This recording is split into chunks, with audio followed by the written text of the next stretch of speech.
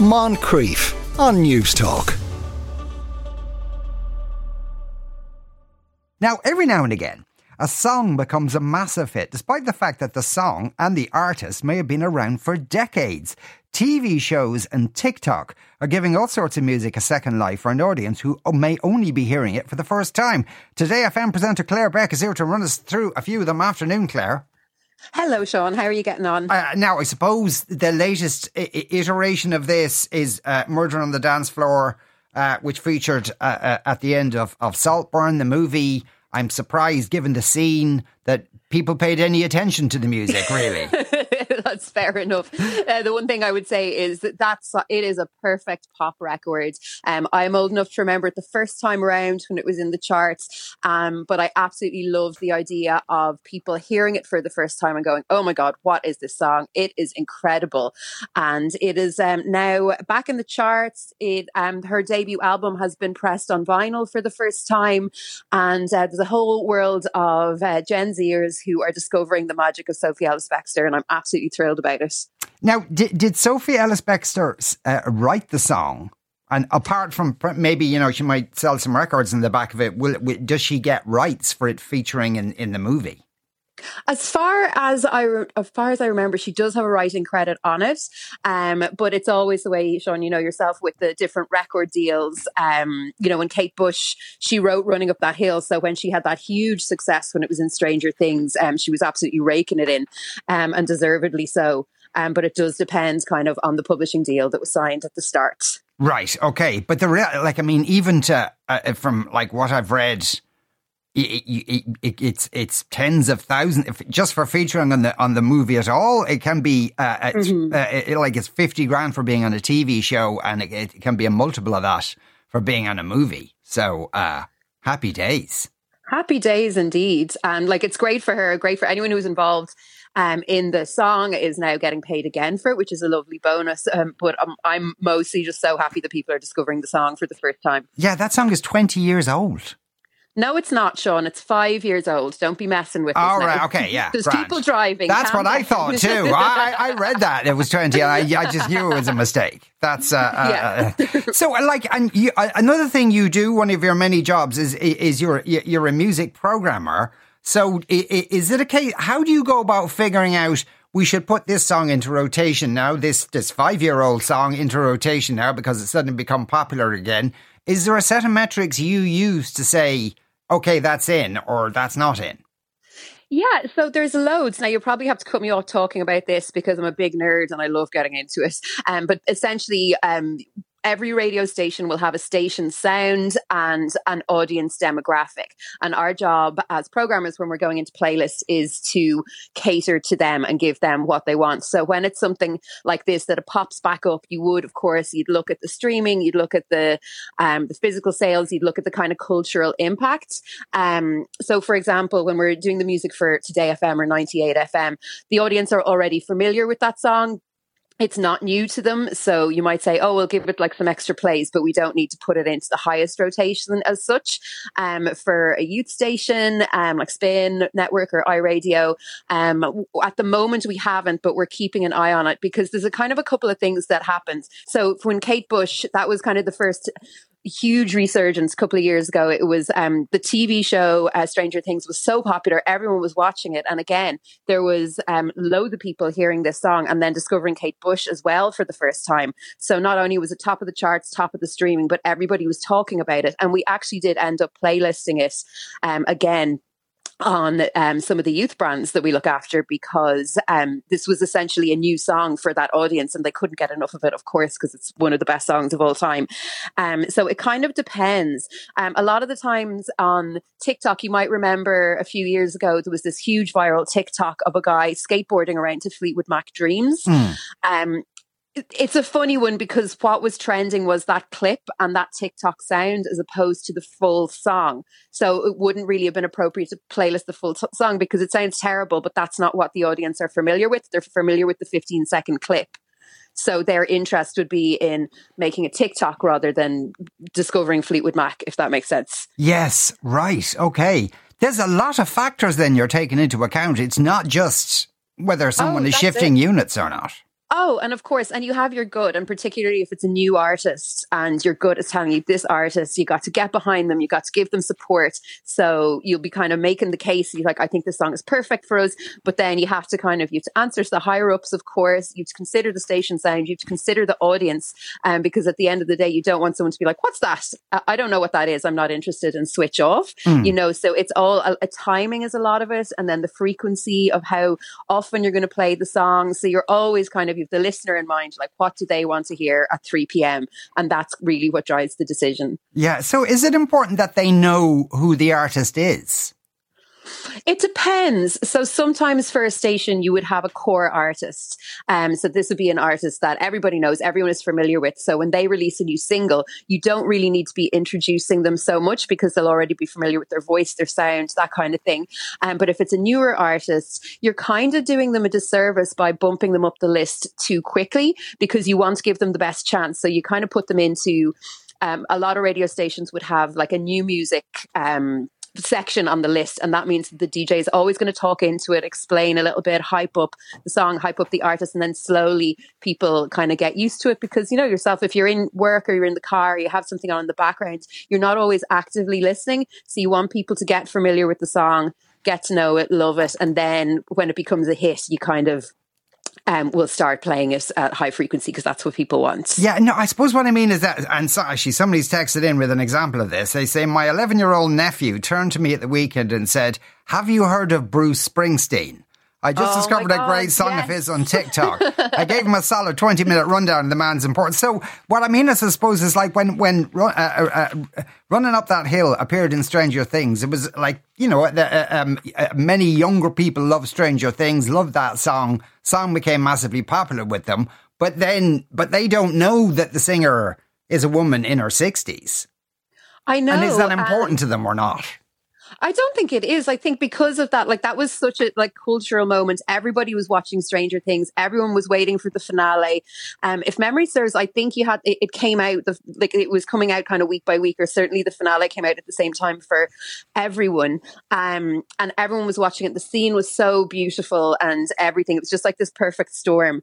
But it's always been a thing, Sean. Like you might remember Ferris Bueller's Day Off, like the soundtrack was absolutely incredible, and I had never heard of Yellow before, became a massive Yellow fan, you know, or how would I ever have heard the Contours' Do You Love Me if I hadn't seen Dirty Dancing?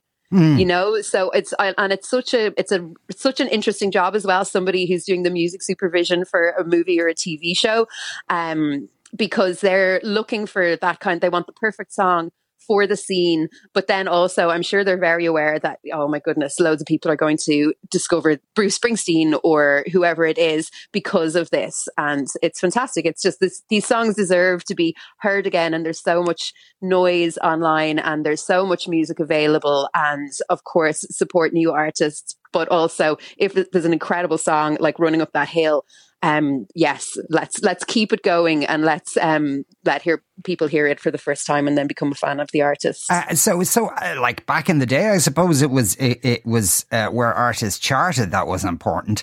Has that been overtaken by TikTok? Not necessarily. The thing about TikTok is it's because it's a section of a song, you won't necessarily be familiar with the full song. So there'll be like, if you ask DJs, they'll tell you, you know, they'll go, oh, brilliant, I'll play this song that's a trending sound. And people don't recognize it because they only know the little hook. You know, unfortunately, all of our brains, it's not just younger people, all of our brains have been rotted a little bit by the kind of immediacy of things that are on, you know, trending sounds on TikTok and, you know, in the background of Instagram reels and that kind of thing. So it's a very different way of discovering music.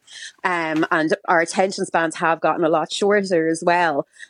So before, you know, you would have kind of, we sound so old now, Sean. 5 years ago, Sean, do you remember? Indeed. You'd go into HMV and there'd be listening posts and you'd listen through to the new songs, or you might go, God, I really love that song. I'll take a chance on buying the album, but then you'd spend like 20 quid on the album. So you would really give it a good listen. So it is kind of just a different way of discovering music. But listen, like, music is amazing. If you're a music fan, you're going to get into it anyway, one way or another, and kind of work your way backwards. Yeah, no, because, well, say, going back to Saltburn, Murder on the Dance Floor was at the end, and maybe it got a bit more time, but there was an MGMT track in there as well, and perhaps that didn't get the same attention for whatever reason. Yeah, I kind of feel like my impression getting the film was that the music that was picked, and now I will say there was a couple of tracks that it was class of 2006, and I think there was a couple of tracks in there that weren't released in 2006. But anyway, we won't worry about it too much. But I think, the little snippet of MGMT or Block Party or whatever that was kind of done for nostalgic purposes. So that was for the people that remembered it the first time around, going, oh my God, I remember I was in college and listening to that song or whatever it was.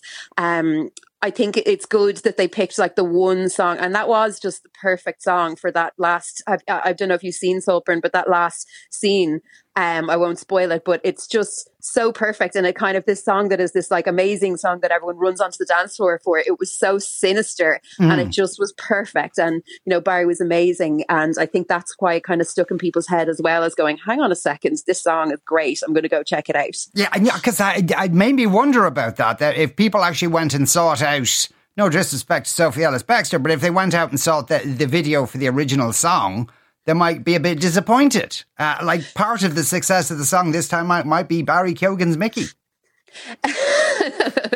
Or prosthetic, we're not sure. He has yet to confirm. We're giving him the benefit of the doubt there. But yeah, no, you're dead right. I think if because people hear, older songs all the time, you go, oh, this is a great song. But when you have such a strong visual to go with it, and it's like the end of a film, and you're after watching this film, and your head is just spinning, then yeah, definitely, you're dead right. That's going to have more of an impact. If there'd been a clip of that, if there'd been a clip of that playing in the background, and then maybe we'd had another song, people might be talking about that. But I do think it was just the perfect storm of whoever picked that song for that scene. They just did the most amazing job, because it was just so, on so many levels, to make something so joyful seem so sinister was just an absolute stroke of genius. Now, Ed just texted in, and I don't know if this is true or not, but I hope it is. They didn't actually tell Sophie Ellis-Bextor about what scene the song was featured in. And so she went to the premiere of Saltburn in the company of her 19-year-old son, which may have been a little bit ox. And a few people pointing out about that earlier Bruce Springsteen comment that the 11-year-old was talking about. He saw Springsteen on TikTok, and you have to be 13 to be on TikTok. So no. So you're warned. Is there any other 5-year-old songs that are going to be huge in the next few weeks you can warn us about? I'm not sure about in the next few weeks. There's going to be some films coming out, but we will have to wait and see. There's going to be a whole kind of new TV series and stuff coming out, but it's kind of that's the kind of joy of it. It's a surprise. You don't realize until the moment. If we found out in advance, if there was a playlist put out or something, I feel like it would spoil the magic a little bit. Yeah, because I know agents will send out songs for new artists. In the hope of giving them a break that way. I wonder, does the same thing happen to, I'm making heavily inverted commas here, older artists, or slightly more older artists for their stuff as well?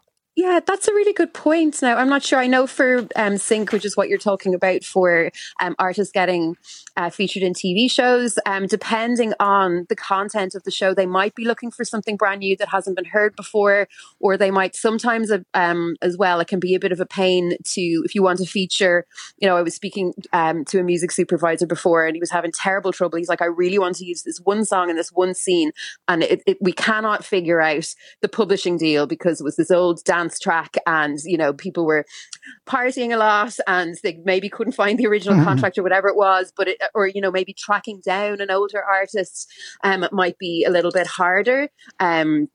But yeah, I'm not actually sure if they would actively look for bigger, more established songs, or if they'd be going for new artists, because I know it is it's good money. Like, I have friends who've had songs synced on big TV shows, and it's given them the budget to go and record more music, or to buy equipment, or that kind of thing. So it's a brilliant thing for a new artist. If anyone's listening, who does that job, just give it to the newer artists. They need the money. Claire, thanks a million. As ever, that was Claire Beck, their presenter and music programmer on Today FM and multiple other stations. Kirk on Twitter says, Faith No More, We Care a Lot.